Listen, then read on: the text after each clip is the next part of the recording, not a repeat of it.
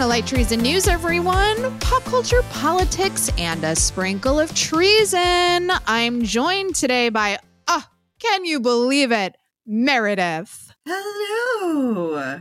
How's it going? It is actually going pretty well. I am amazed that in my advanced age, I've only just figured out that when I get a really good night's sleep that involves like just going to bed, I feel great in the morning. Yeah, I feel like going to bed is a critical part of getting sleep.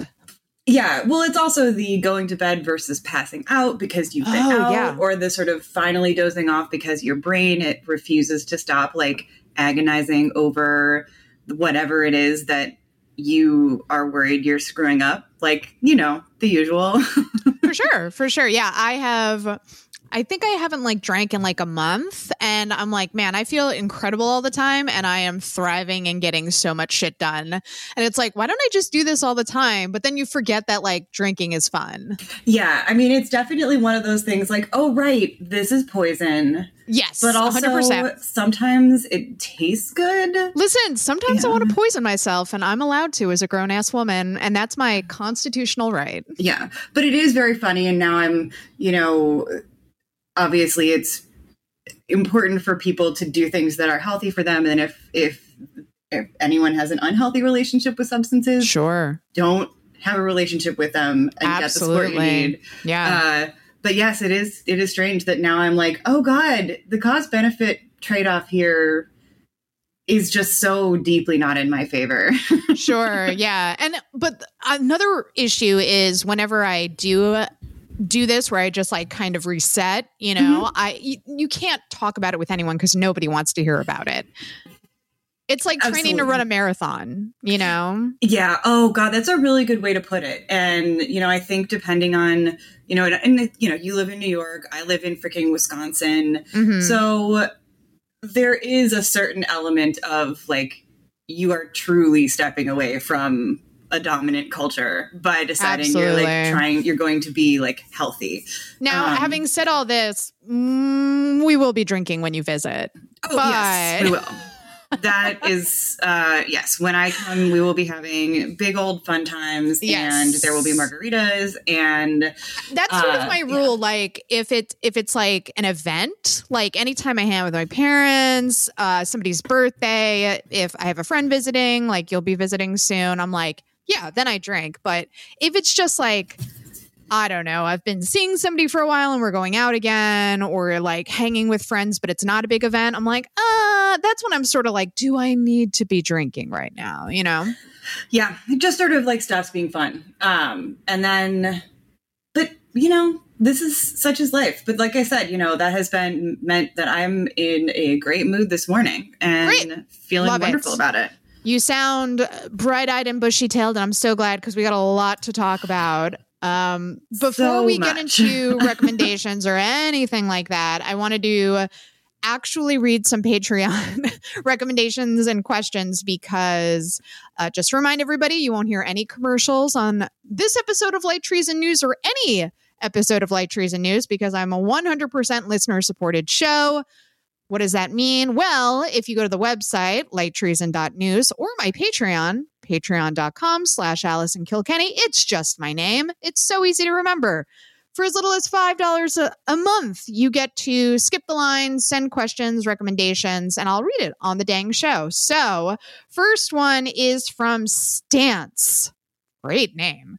What's up, Allison? Not much. How are you doing? Howdy from the unceded traditional Musquam, Squamish, and why would you have me pronounce these territory names first thing? In Vancouver, okay? Sorry, I'm not even going to attempt.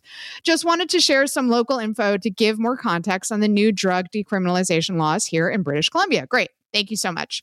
The groups to thank for this new legislation are DULF, Drug Users Liberation Front, and VANDU, Vancouver Area Network of Drug Users, who provide drug testing, naloxone, safe supply, etc., and have been calling for decriminalization for years. 722 people have died from overdoses in British Columbia from January through April of this year alone, mostly due to fentanyl.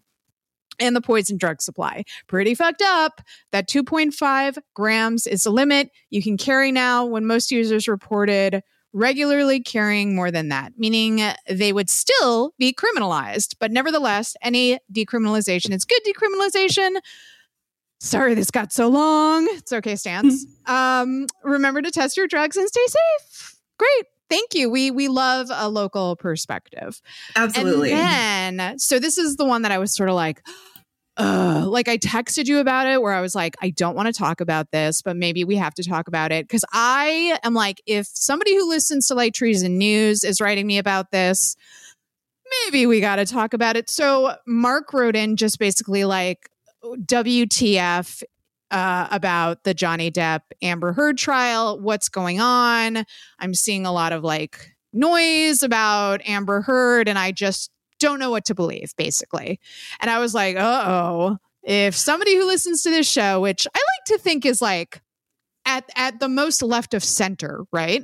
Yeah. A lot of people are very lefty who listen to the show, and I'm like, if someone who listens to my show is having confusion about this, maybe we need to talk about it. I didn't talk about it for a long time because it's a horrible story, and it's just so toxic. And also I'm like, I don't want to be talking about the minutia of the trial or anything like that.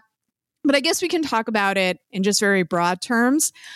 I was going to say what's confusing to me, but I understand it's misogyny, and this is why people refuse to be nuanced about it. My feeling about what happened and the trial is obviously like misogyny and sexism and bitches be lying, that sort of framing of like what happened. But what I don't understand is like, why can't we just say this was a horrible, toxic relationship in which there was a lot of abuse, and it seems like they abused each other, and they're both sort of at fault at different parts in different ways. And I don't understand why it has to be like all her fault or all his fault, I guess. Yeah. Well, and I think a lot of it is, it gets, before getting into any of the nuances, like ultimately the trial wasn't even about whether or not it was all his fault or all her fault. It was about this very specific thing that was... She wrote an op-ed. Well, the ACLU ghost wrote an op-ed. Right. So the reason he sued her was because they went through like the whole... trial, and then she had written an op-ed in which she said abuse. There weren't even like specific allegations, and she didn't name him. No, but then so he sues for defamation, right? So at issue was nothing related to whether or not the people on the jury actually thought anything had happened, right? And in fact, it's already been established that he did abuse her. Like that's not up for dispute. It happened. And then obviously his fans are always like, but she like hurt his finger and he had photos of it. And it's like, no one is disputing that. There were instances of abuse on both sides, but what's not up for dispute, like his hardcore fans are like, she lied about everything. There was no abuse. And it's like, no, that's not up for dispute. He abused her. Right. And members of, mostly men on the jury. And one of them recently spoke out to say that, she would be crying for 1 second on the stand and then calmly speaking the next one. So they didn't believe that her tears were real. And like, I just don't think, and they weren't sequestered. So all of the content that was going out onto YouTube, into memes, into TikTok, people had access to it. And if you were on the internet at all during the trial, you saw all of this content that was specifically designed to paint Amber Heard as a lying villainess. Yeah. And like there was certainly a lot of bots, but there's also like he has so many fans. And I think what people forget is like he's one of the most famous actors in the world, and he's been that famous for decades. And there are like hardcore. I know it seems weird now because especially if you're a younger person, you're like the old guy from Pirates of the Caribbean, but it's like he is so beloved by like millions and millions of people. So there was unprecedented amount of hatred directed at Amber Heard. And my thing is like, look, I don't know Amber Heard. I don't know, you know, if she's a good person.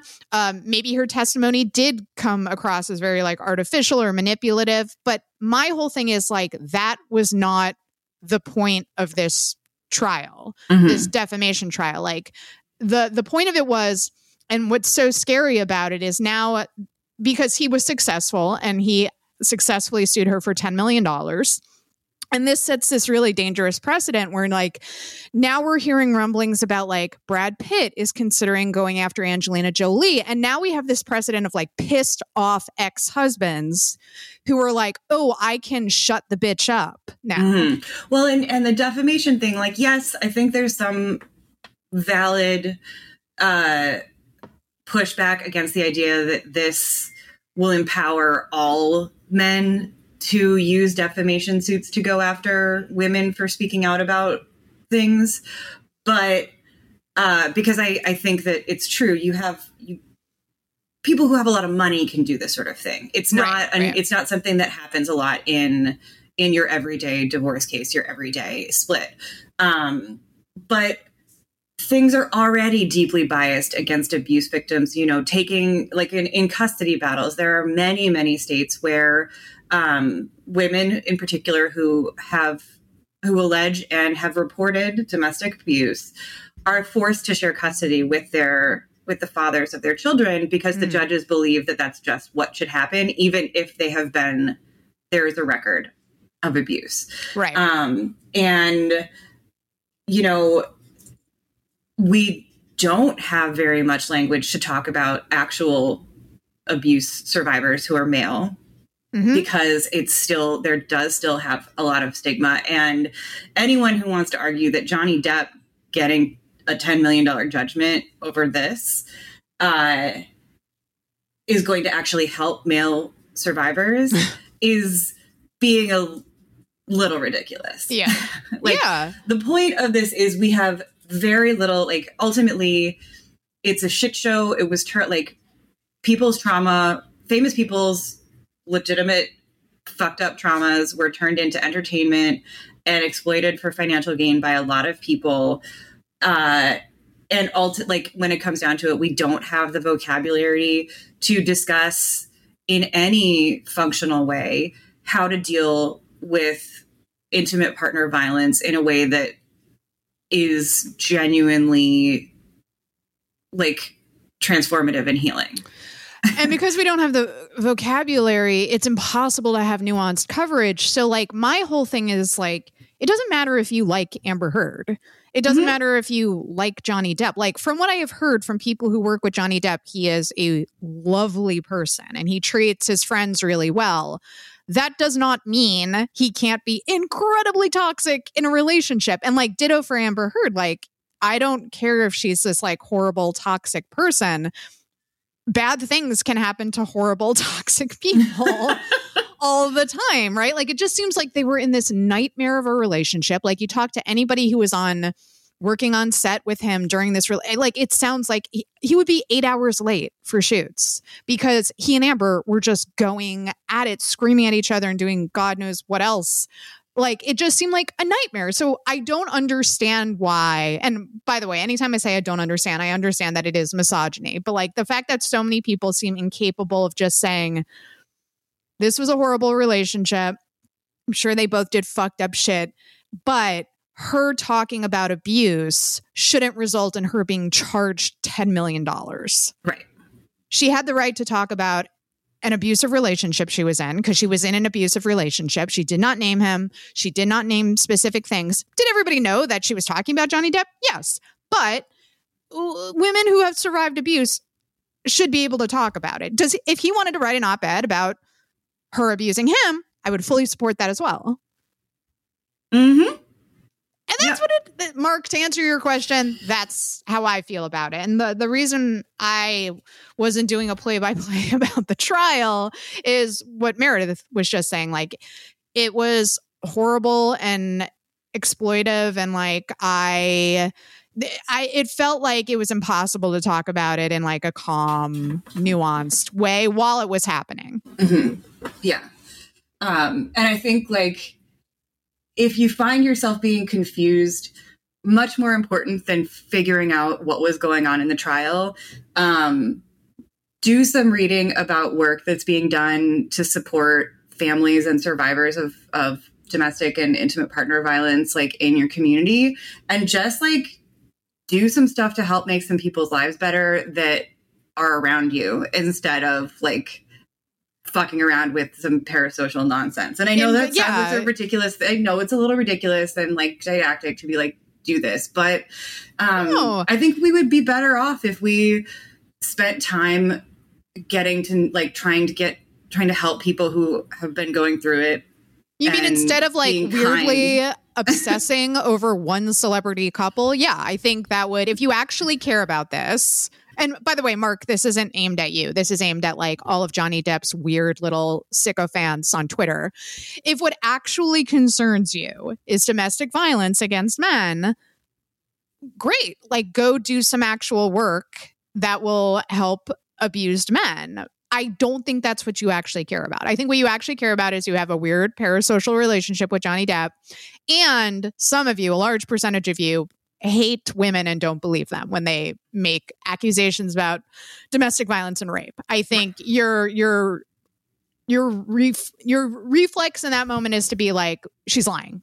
She's lying because I like this actor. And it's like, you can like this actor and like his work and think that like he's a good friend, because Paul Bettany would agree with you, apparently. And also he can be like a toxic monster in a relationship. Both things can be true at the same time. And I say that as someone who, like, the reason I know that is I too have been friends with men who are great friends. And then you find out something about them and you're like, holy shit. And it changes your whole perspective about them. But you either come to terms with that and think, oh, both things can be true. I can be good friends with this person and they can be very kind to me. And also they did a very, very bad thing. Or you go into full denial mode, which is like, girl, I guess you could do that. Yeah, I think like, but also it sucks because I think a lot of people who think about these issues critically and care did find themselves in positions where they're like, what the hell is going on? I don't understand it. Yeah. Because there was so much coverage and the PR machine was so effective in obscuring what was going on when it came to the fandom. So, you know, definitely not alone in wondering what on God's name was happening. Yeah. And also, Mark, I'm sure you're not the only person who is like, I don't know how to feel about this. So I'm glad you wrote in asking about it, even though I texted Meredith and I was like, I don't want to talk about this. I'm glad we did. Let's move on. Let's never talk about it again. So let's get into recommendations. First and foremost, because it's Pride Month and I was really afraid of this getting bumped because we have so much other shit we need to talk about, but I wanted to make sure while it was still June that I got to recommend this. Fire Island is great. I had such a wonderful time watching it. It is currently on Hulu. Yeah, it's Hulu. Yeah. And starring the wonderful Joel Kim Booster, Bowen Yang, Matt Rogers. It's so funny and so charming, and I just had the best time watching it. And I say this as someone who does not like romantic comedies. It charmed the dang pants off of me. So highly recommend Fire Island. I mean, why? How could you not want to spend a little time just enjoying fluffy rom-com gay fluffy is a great word. Yeah, it's very fluffy. It's very sweet and doesn't pass the Bechdel test. Oh, truly. Oh, that was an all-time. if you're not as catastrophically online listeners as we are, a writer, a woman writer was angry and gave Fire Island an F- because it did not pass the Bechdel test, and she didn't understand why there had to be a movie about cute Asian gay boys and like completely ignore women. Her words. That's literally, yes, I do believe that was what she said. And it was such a bad take that Alison Bechdel herself hopped on Twitter to create a special circumstance to say, so good. If you have, what was it? If you have if you have two gay men talking about a Mary Oliver poem. Yeah, something like that. And then Bowen posted it on Instagram where he's like, okay, if Alison Bechdel says we passed the Bechdel test, we passed the Bechdel test. Yeah, it was so great. And like I had jokingly said that some feminist was going to have that hot take where it's like, yeah, technically this film does not pass the Bechdel test. That's not the fucking point of this film. Not everything has to center white feminists. But yeah, it was so funny. And yeah, I'm glad. And I should say too, she posted an apology after that, which she was like, oh my God, yeah, I'm a buzzkill. I'm awful. I'm sorry. Which I was like, good on you. If somebody apologizes and it's sincere, I'm like, you got to stop dragging them at that point. But still, it was very funny. Yeah, that did. I mean, it just made me laugh because sometimes you're like, oh God, this is, yeah.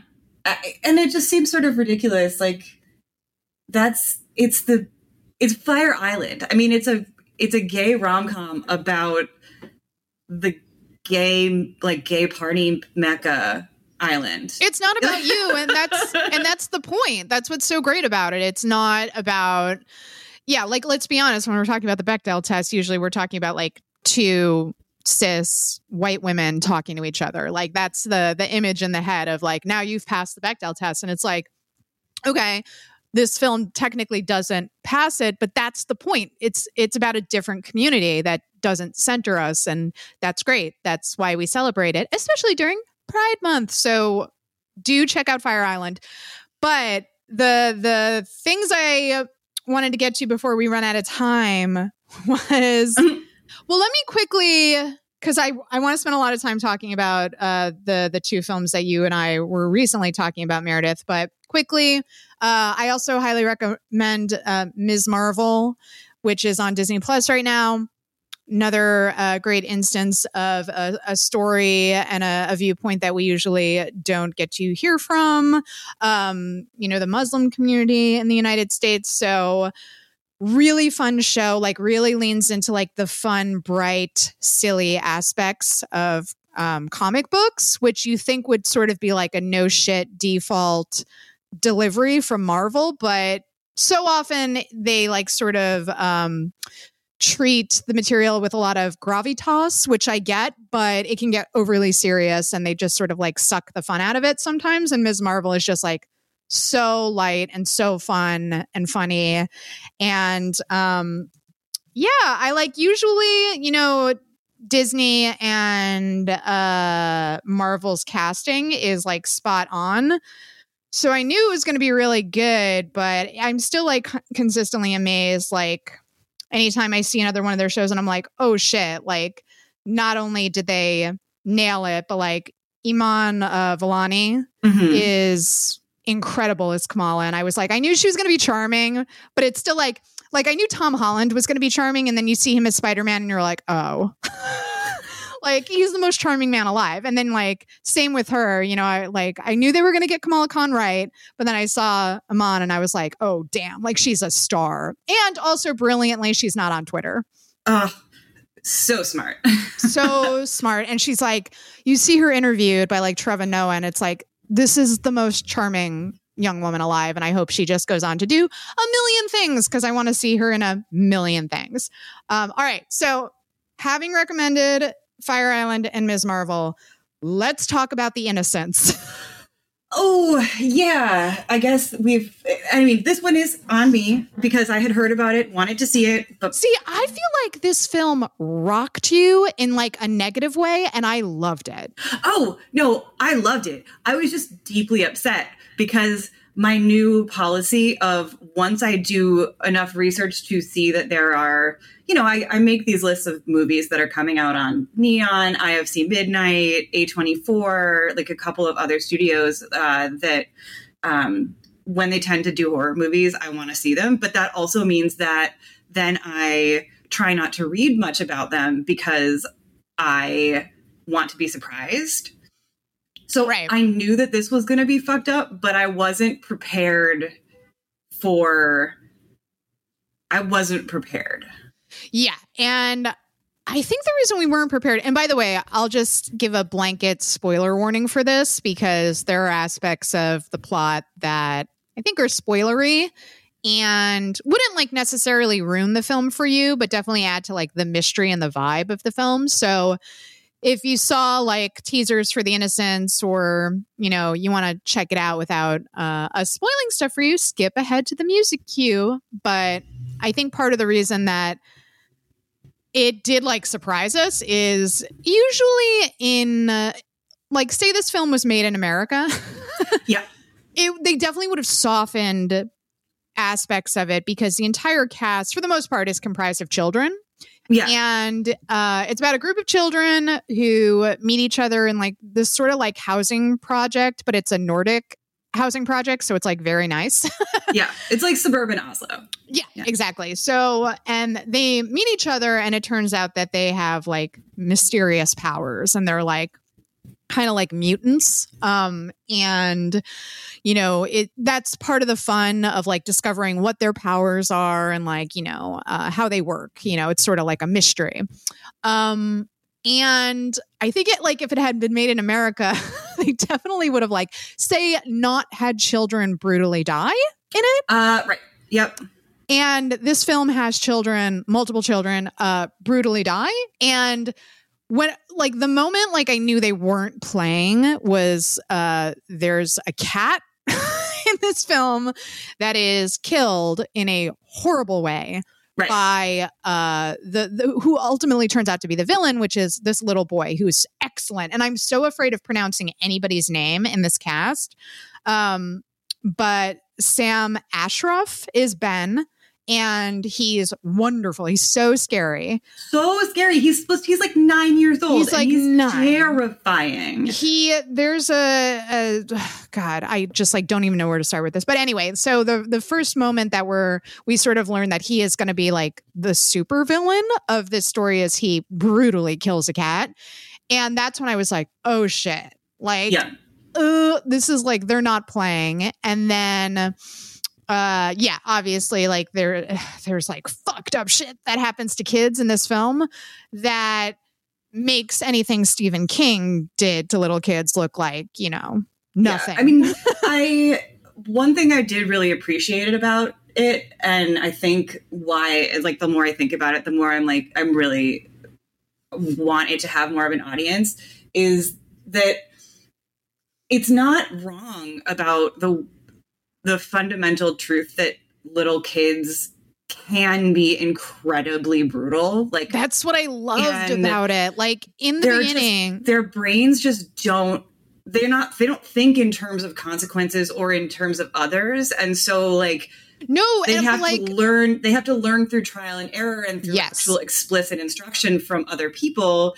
This is stuff that you don't do. But if they get away with it or feel like they can't talk about it, these things can escalate far beyond where you would expect it. And I thought that was, I mean, it's literally in the first scene. There's two sisters, Ida, who's played by, actress's name. She's the daughter of the actress who plays her mother. Should we have fun with this and have me try to pronounce these names? So Ida is played by Raquel Flotum.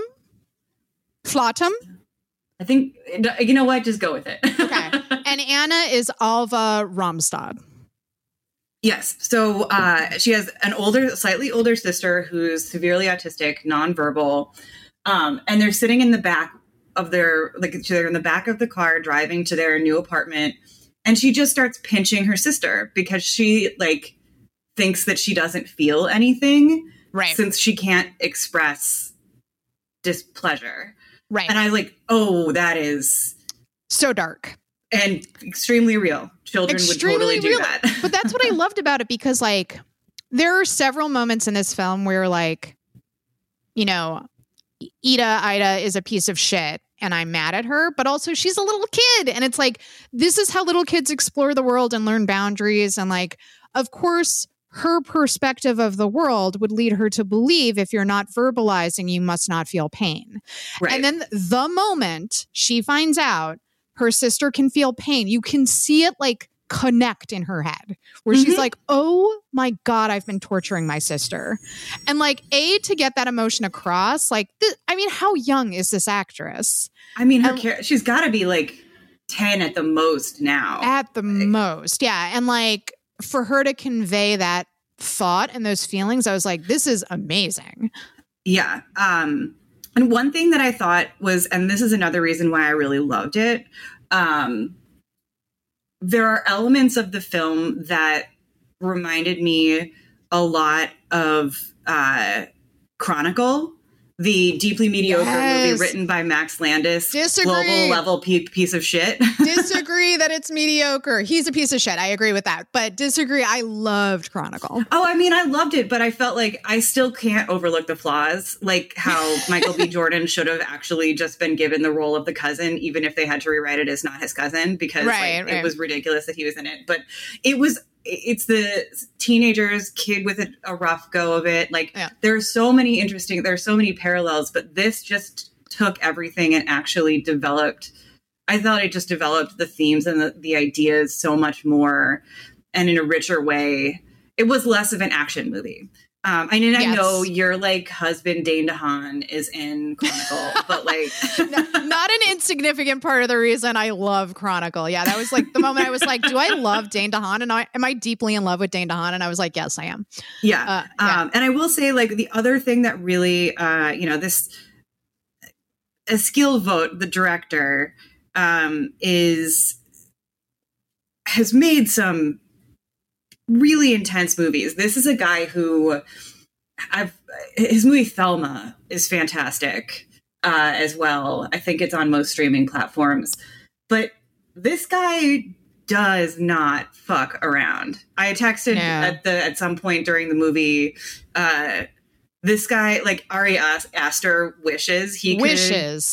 Only wishes. You were like, he makes him look like a fucking pussy. Verbatim. You can quote me. That. How do you pronounce his name? Eskil Vogt? Eskil Vogt. Yeah. Okay. Eskil Vogt. Yeah. You quote me. Makes Ari Aster look like a pussy. Like the ending of this film is absolutely brutal. And I know we just gave a bunch of spoilers, but I don't want to say exactly what happens. But I felt like there were just potentially so many moments where, like, is it problematic to have someone who isn't on the spectrum play a character who is on the spectrum? Like, we can have those debates and stuff. But I thought, in my opinion, it was handled in a really sensitive, thoughtful way. And Anna, the character who is autistic in the film, is a well-rounded character, which I think is pretty amazing considering she's nonverbal. And we don't get direct access to her thoughts. The only time we get access to her thoughts is through Aisha, who her superpower is empathy, which I love. I love when material explores empathy as a superpower. It's the reason I love Sense8. But her power is that she can tap into Anna's mind and they can share thoughts. And so we're able to hear her thoughts through this other character. But I just thought it was such an achievement because, like, I really, really, really cared for Anna by the end of the film. Absolutely. I completely agree. I mean, I think top to bottom, it was, this is like a ridiculous thing that some cliched, like, hack critic would say, but this movie had a level of difficulty that virtually everyone would fail at actually meeting. Yeah. So, like, the fact that it actually folds together felt like very exciting. Yeah, so big recommend from me for The Innocents and from Meredith as well. It sounds like. I don't want to speak for you, but it sounds like we both loved it.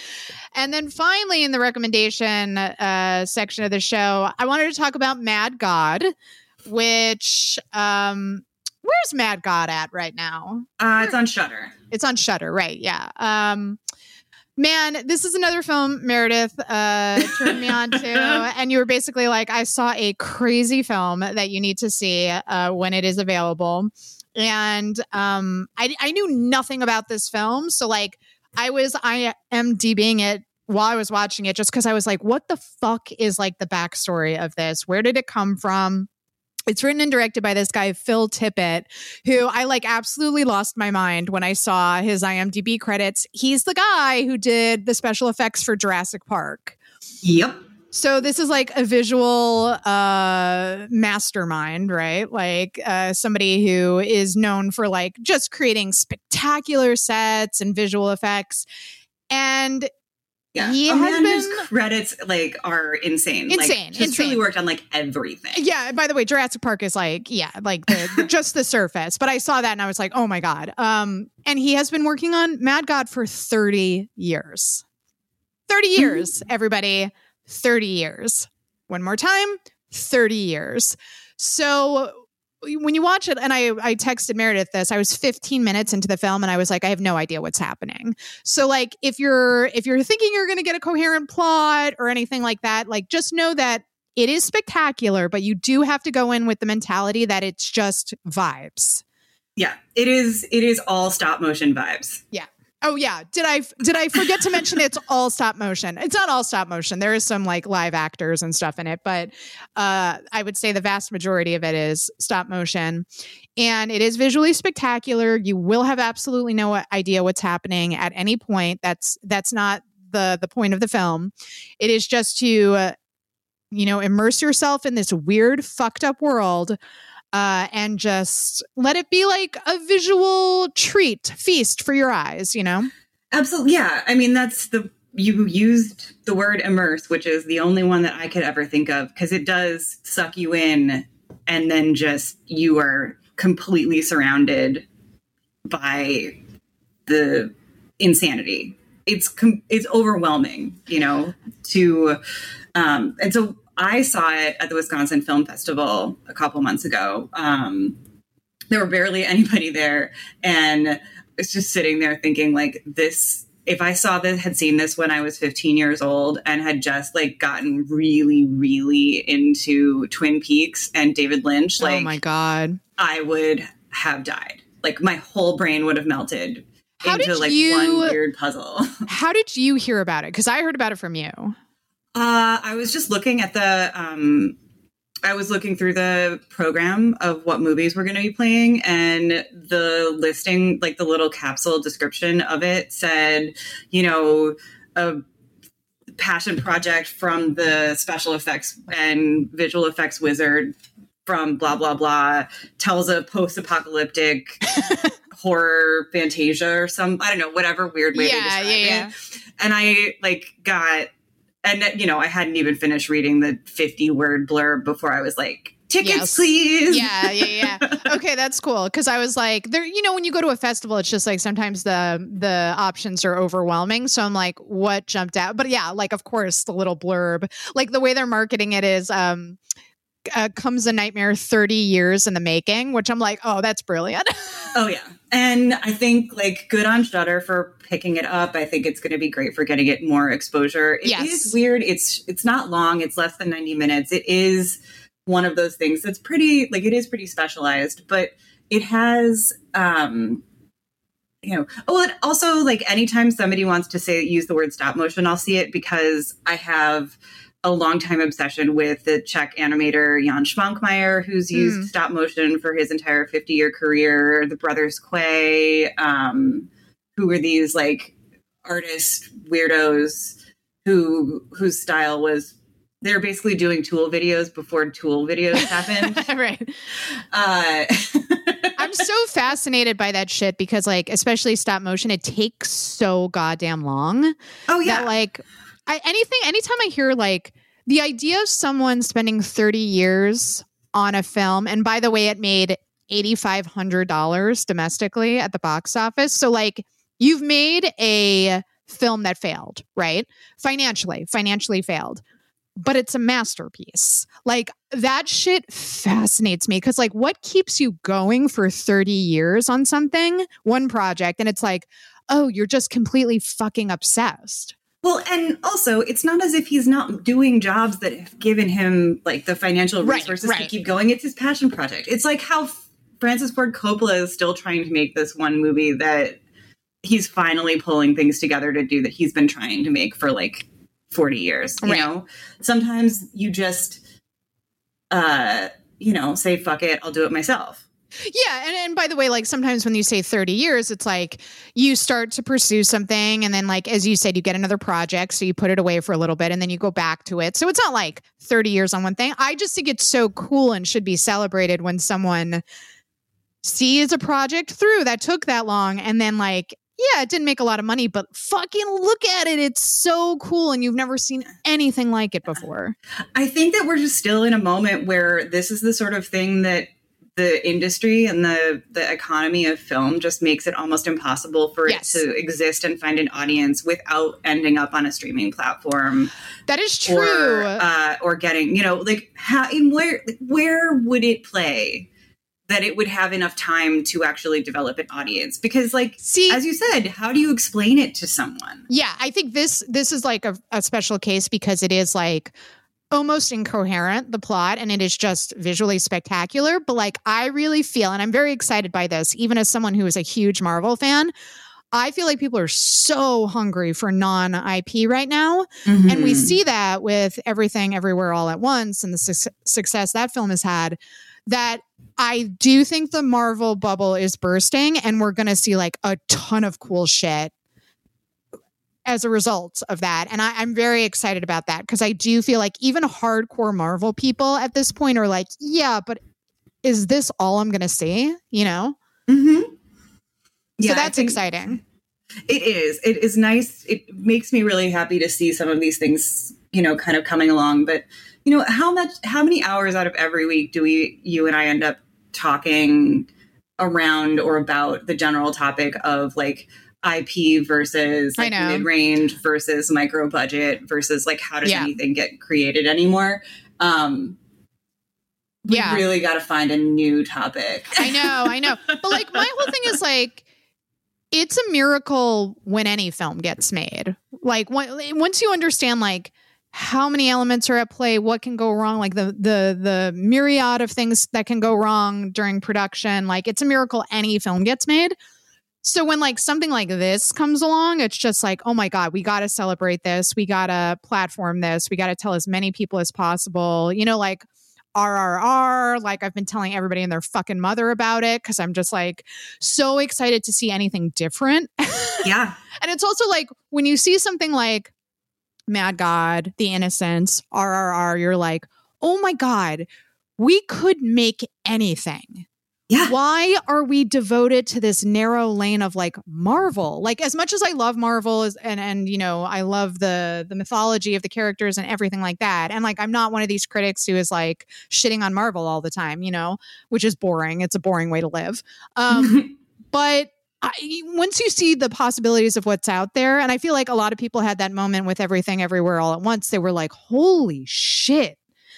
We have not begun to explore the stories we can tell. And that is just so exciting. That is true. And it is nice, given how difficult it can be to feel like there's something that actually is worth going to see. I mean, like, please, like, see how the absolutely, like, miserable slog of the latest Jurassic Park movie still made like $1 bajillion. Did you see it? Like, oh God, no. I mean, people I trust have said that it was like D-. Yeah, that's what I've heard too. And, which I think is actually worse than F because sometimes movies that you'd give an F can have something that like becomes funny later. True. This just sounded boring. And I don't like looking at Chris Pratt's stupid face. I can't stand that man. And like there are just a few Marvel actors that I'm like, nope. And he's one of them. It's basically him and Jeremy Renner. I'm like, I can't look at your fucking faces anymore. I know, but that's why I always send you the Jeremy Renner photos because that is funny. If you need to troll Allison, Jeremy Renner is funny. Chris Pratt is just mean. It's just mean. Yeah, we'll be enemies if you sent me Chris Pratt. Okay, so on that note, we got to get to some news. Here's your bad news.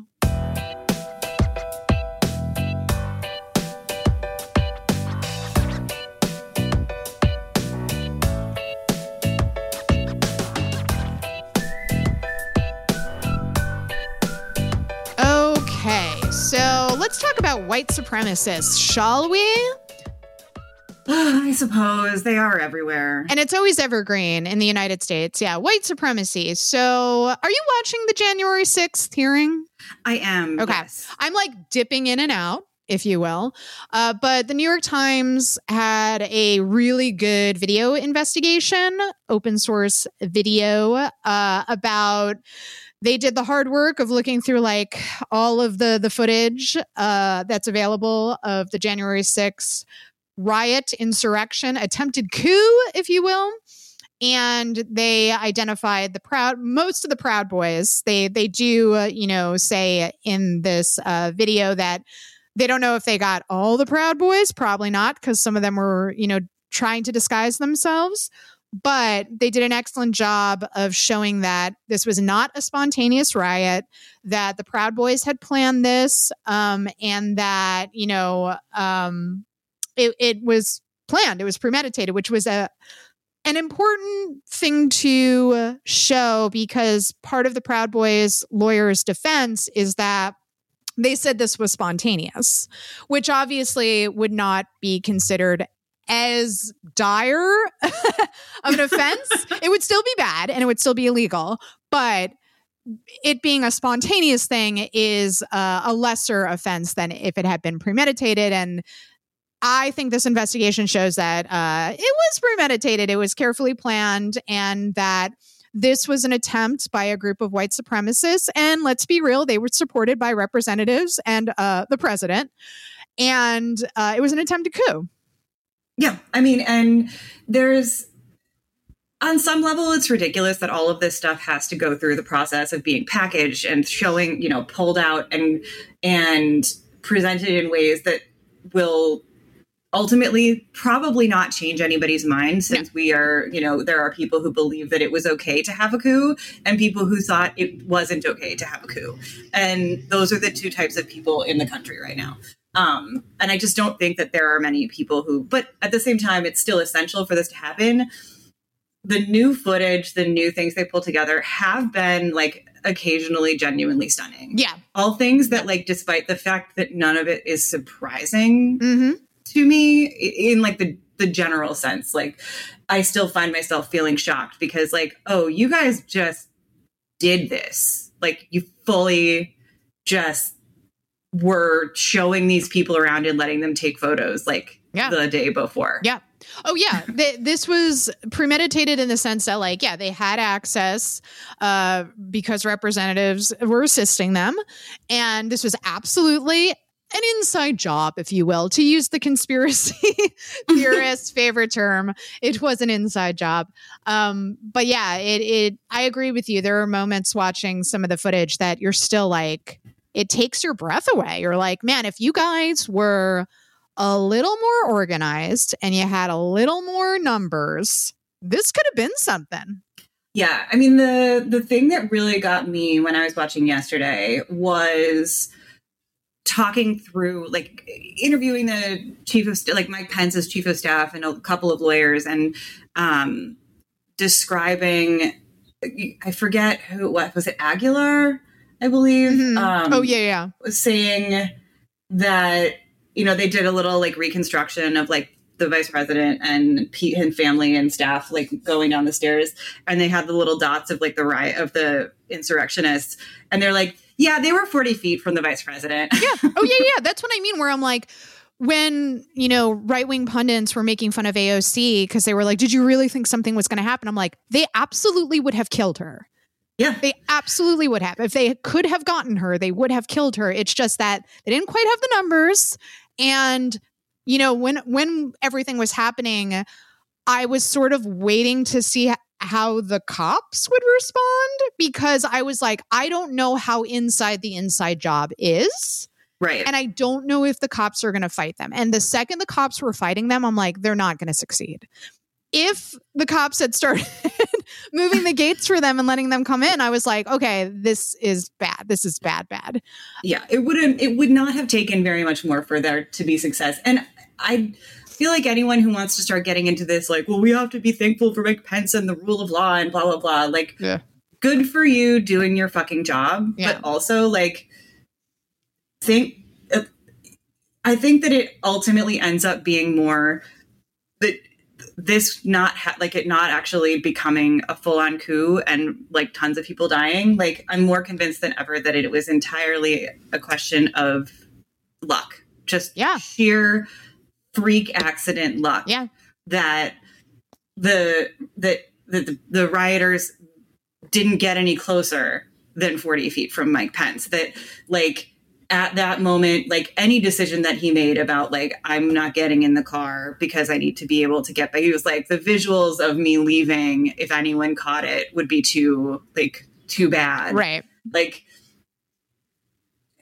I just think that it's like, these are split second decisions that probably could have gone any other way. Yeah. And so we just have to be thankful that they went in that direction, and also ask a lot of questions about why the fuck it is that anyone who has anything to say that is supportive of this activity is being allowed to function in government. Okay. Or possibly run for election again. Yeah. Why? And that's when it's like democracy becomes suicidal, where it's like, all right, I know we love freedom of expression, right? We're fans. However, if you let people into your institutions who say, my position is I want to burn down the institution, guess what's going to happen?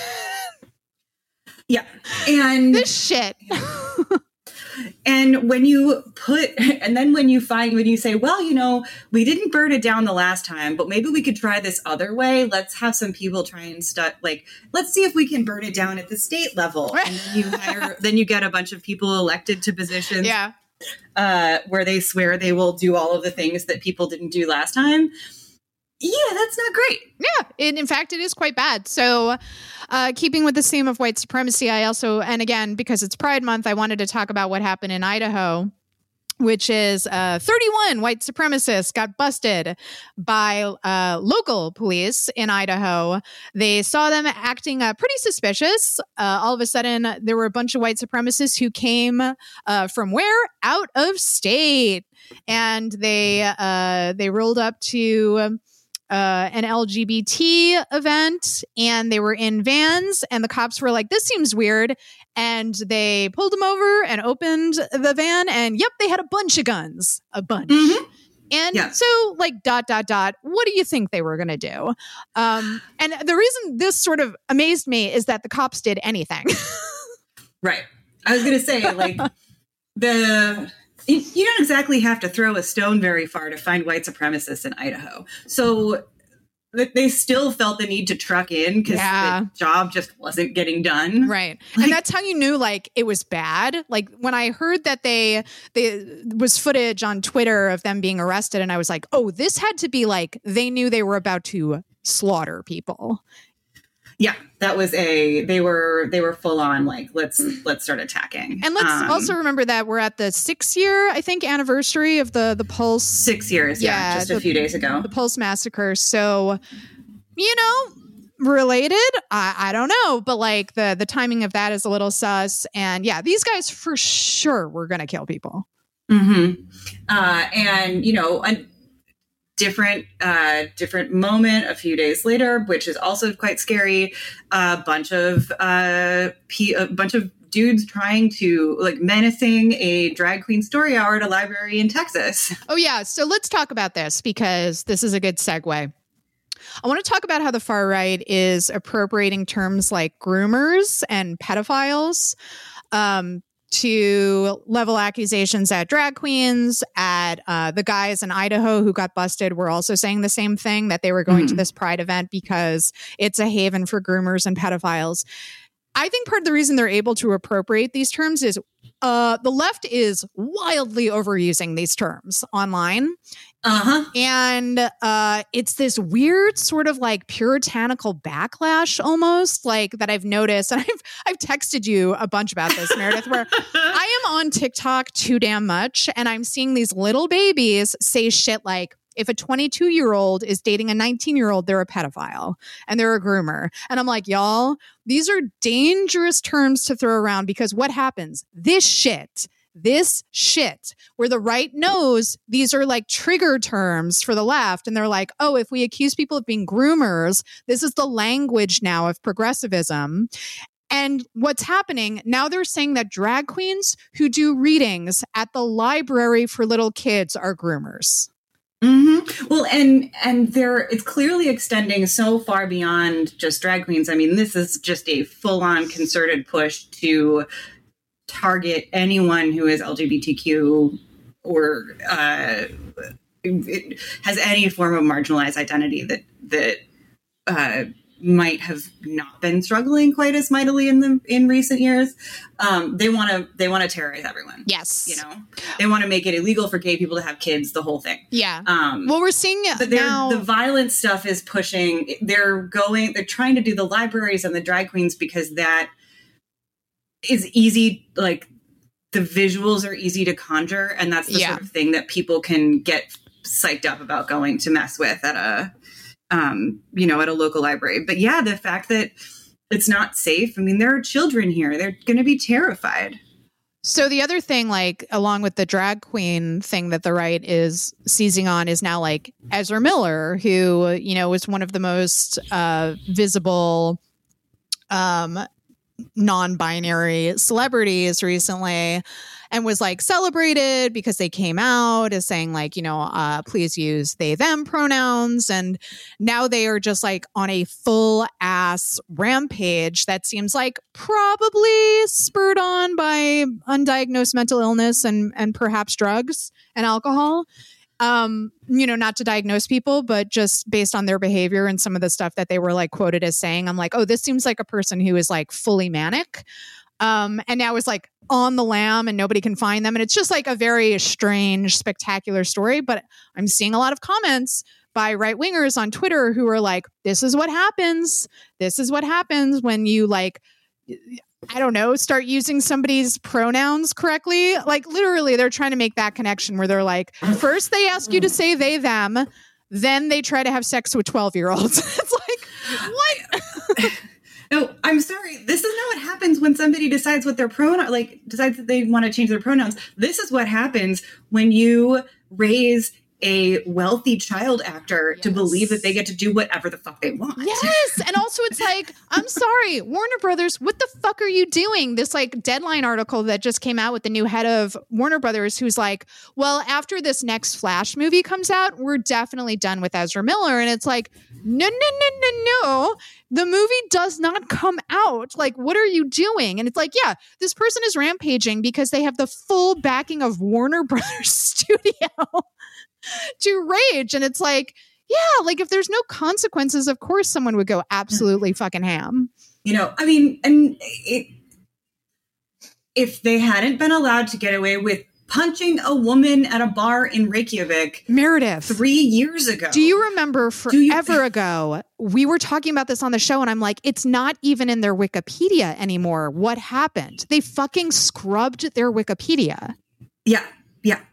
So of course, there's no consequences. They already punched a woman in the face in a bar. No consequences. So it's like, well, you add, maybe mental illness, you add drugs and alcohol to that. Like, what do you think is going to happen? Yeah, it is. It's a textbook. We can even bring it back to, what this reminds me of? Some of the worst destructive behavior of people like, say, Johnny Depp. Yeah. Like when he would destroy hotel rooms or like as a raging alcoholic. Yeah. Opening a club where River Phoenix died. Yeah. Drinking a case. What is it? A case of wine a day? Something crazy like that? It can't be you know what? I don't even know. I don't want to think about it because I can't. It was something wild where I'm like, wow, he's still alive. Good on him. But yeah, like a raging alcoholic. Yeah, of course. So before we move on to the good news section, I forgot you wanted to talk about the journalists who were killed in the Amazon, right? Yeah. Now I need to get there. Dom Phillips was one. Sorry, he was and then there was an Amazon Bruno Pereira. Was an expert on the Amazon, and Dom Phillips was a reporter. They disappeared a couple of weeks ago, and human remains were finally found in the area where they had been last seen. Brazil has obviously has not been a safe place for activists, especially Amazon activists or journalists really for quite a while, not since Bolsonaro took over. But things have been getting worse even as, things have, the pandemic has gone on. And it's just really terrifying that, it's not as if they're the only journalists or people doing this work who've to face persecution and violence, but it is like, it's a tragedy. And given how utterly essential, like how fucked we are going to be if destruction in the Amazon continues at the speed that it has been going under Bolsonaro, as he has encouraged farmers to increase clear cutting, to increase beef production, and also to enact violence against indigenous activists who are trying to protect the forest. It's like essential work that has massive implications, and it's terrifying that even if you're working for a paper that is like well-resourced and powerful, there's nothing to protect you from someone fucking killing you. Right. And it's like, this is such essential work, because if the Amazon is destroyed, it's not like, oh, shit happens, that's terrible for the locals. It's like, oh no, we die. We all if we don't have the Amazon, if we don't have those trees, it has like massive destructive level for the entire planet, because we are so reliant on the Amazon. Yeah. So this is all very like, in some ways it's a little bit more personal, because a good friend of mine from my hometown has been living in Brazil for many years and did reporting from the Amazon about a lot of these conflicts. And I know things got hairy. Yeah.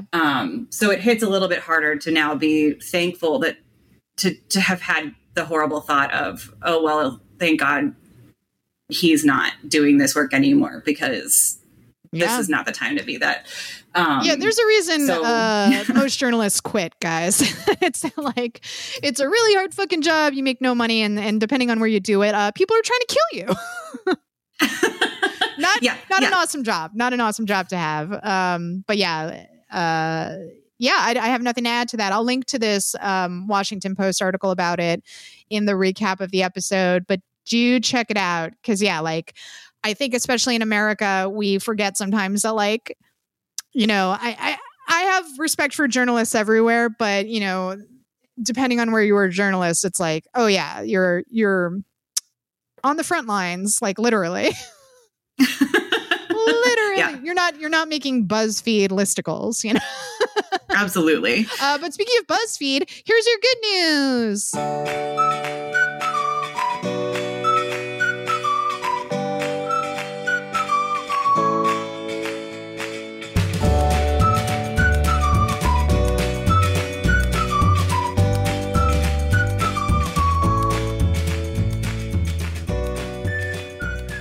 I just realized that was a really weird transition, depending on, because you all can't see what's on my browser. So I was like, speaking of good news, BuzzFeed. And I'm like, BuzzFeed is not the good news. What happened on BuzzFeed is the good news.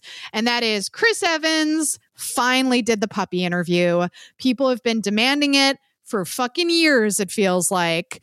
BuzzFeed does this very famous series. And I didn't know they do this new thing now, which I think is so cool. They do a puppy part of the interview, and then they bring in senior dogs. Yep. Which is so cool. And I'm sure it was because they were getting feedback from people where they were like, senior dogs need to be adopted too, not just adorable little puppies. But I thought that was so cool. But anyway, people have been demanding Chris Evans do this forever, because you hear Chris Evans, you hear puppies, you want to put those two things together. They finally did it, and it was fucking magical. And I knew I was going to get my period, because I was watching this, Meredith. I thought of you. I was watching this last night right before I fell asleep, fully crying watching this interview, because it made me so happy.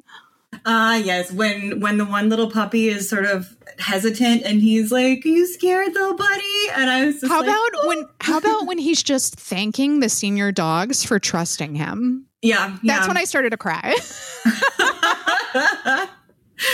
Yep. Yep. Just trying to pet them, just thanking that one little dude God. For letting him pet his head and give him some belly rubs. And I thought, oh, this is the best. And they were trying to ask him questions about Lightyear, and he just kept saying, who cares? And I was like, I love this man so much. All he wanted to do was cuddle the puppies. He did not want to talk about Lightyear at all. But also, let's face it, people who are going to see Lightyear are going to see Lightyear. You can't nobody does. It's not going to change anyone else's mind. No, I thought it was so real because he was like, I don't want to talk about this movie. I have puppies in front of me. It's like, yeah, who would want to talk about Lightyear? It's so good. I highly recommend people check it out. And listen, there was not a lot of good news to choose from this week. So this definitely was up there. Yeah, we explicitly had to think about it. And I was like, well, there was the puppy interview. Yeah. That was pretty good news. I'm like, listen, Chris Evans with puppies. If we had more of that in the world, this world would be a better place. So definitely counting it as good news. I'm also going to count it as good news that Rebel Wilson got to come out on her own terms, even though the Sydney Morning Herald was trying to fucking out her, which is so shitty to do, especially on Pride Month, especially in the year 2022. It is 2022. Seriously, people. And the gossip columnist who was trying to out her, Andrew Hornery, tried to use in his defense the fact that he's a gay man, which is like, fuck you, especially fuck you, because you know what outing someone can do. And also, guess what? Gay people can out other gay people, and it's still wrong when they do it. Right. It's still not nice. It's bad. So... but Rebel did this, she made a post and posted a selfie of her with her girlfriend. And she had a really cute caption where she was basically like, I was looking for a Disney prince, and it turns out I should have been looking for a Disney princess or something like that. Very cute. And yeah, she got to come out on her own terms, even though fucked up that she had to do it at all. But I thought it was very cool that she, sort of scooped them in a way to be like, well, fuck you. You're not going to intimidate me. And yeah, I thought it was very cool. And also the response to it was encouraging because it seemed like the overwhelming majority of responses were like, fuck you for trying to out someone. Yeah. I mean, anytime there's an opportunity to to tell the Australian tabloids shame on you for being monsters, I think a lot of people take it because it's what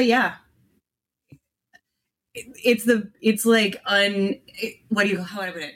It's Rupert Murdoch, New York Post, but in a way that a spider in Australia is not the same as a spider in America. A mutant version of it. Yeah. It is. It's like if gossip could kill you. Right. Yeah. If gossip was pure poison and instantly killed you. Yeah.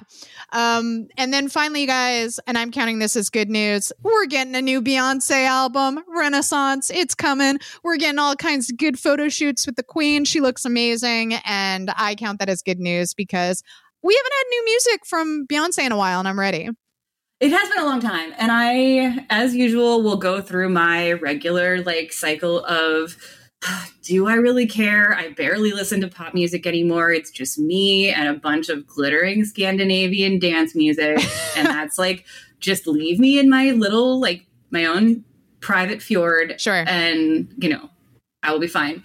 But, who am I kidding? I will listen to it and I will be absolutely excited. I feel like Beyonce is one of the rare unifying cultural moments where it's you got to listen to the new Beyonce album. I have not listened to the new Drake album because Drake can go fuck himself. Speaking of grooming, speaking of actual groomers who we should remember have inappropriate relationships with very young girls, I will not be listening to the new Drake album. However, I will be listening to the new Beyonce album. Yes. Luckily, we do not have to because other superior people will be giving us music. Yeah, exactly. And also, I hear it's not very good. So fuck Drake. On that note, everybody, please follow Meredith on Twitter and all the socials. Meredith L. Clark. Anything else you want to promote? No, not right now. Okay.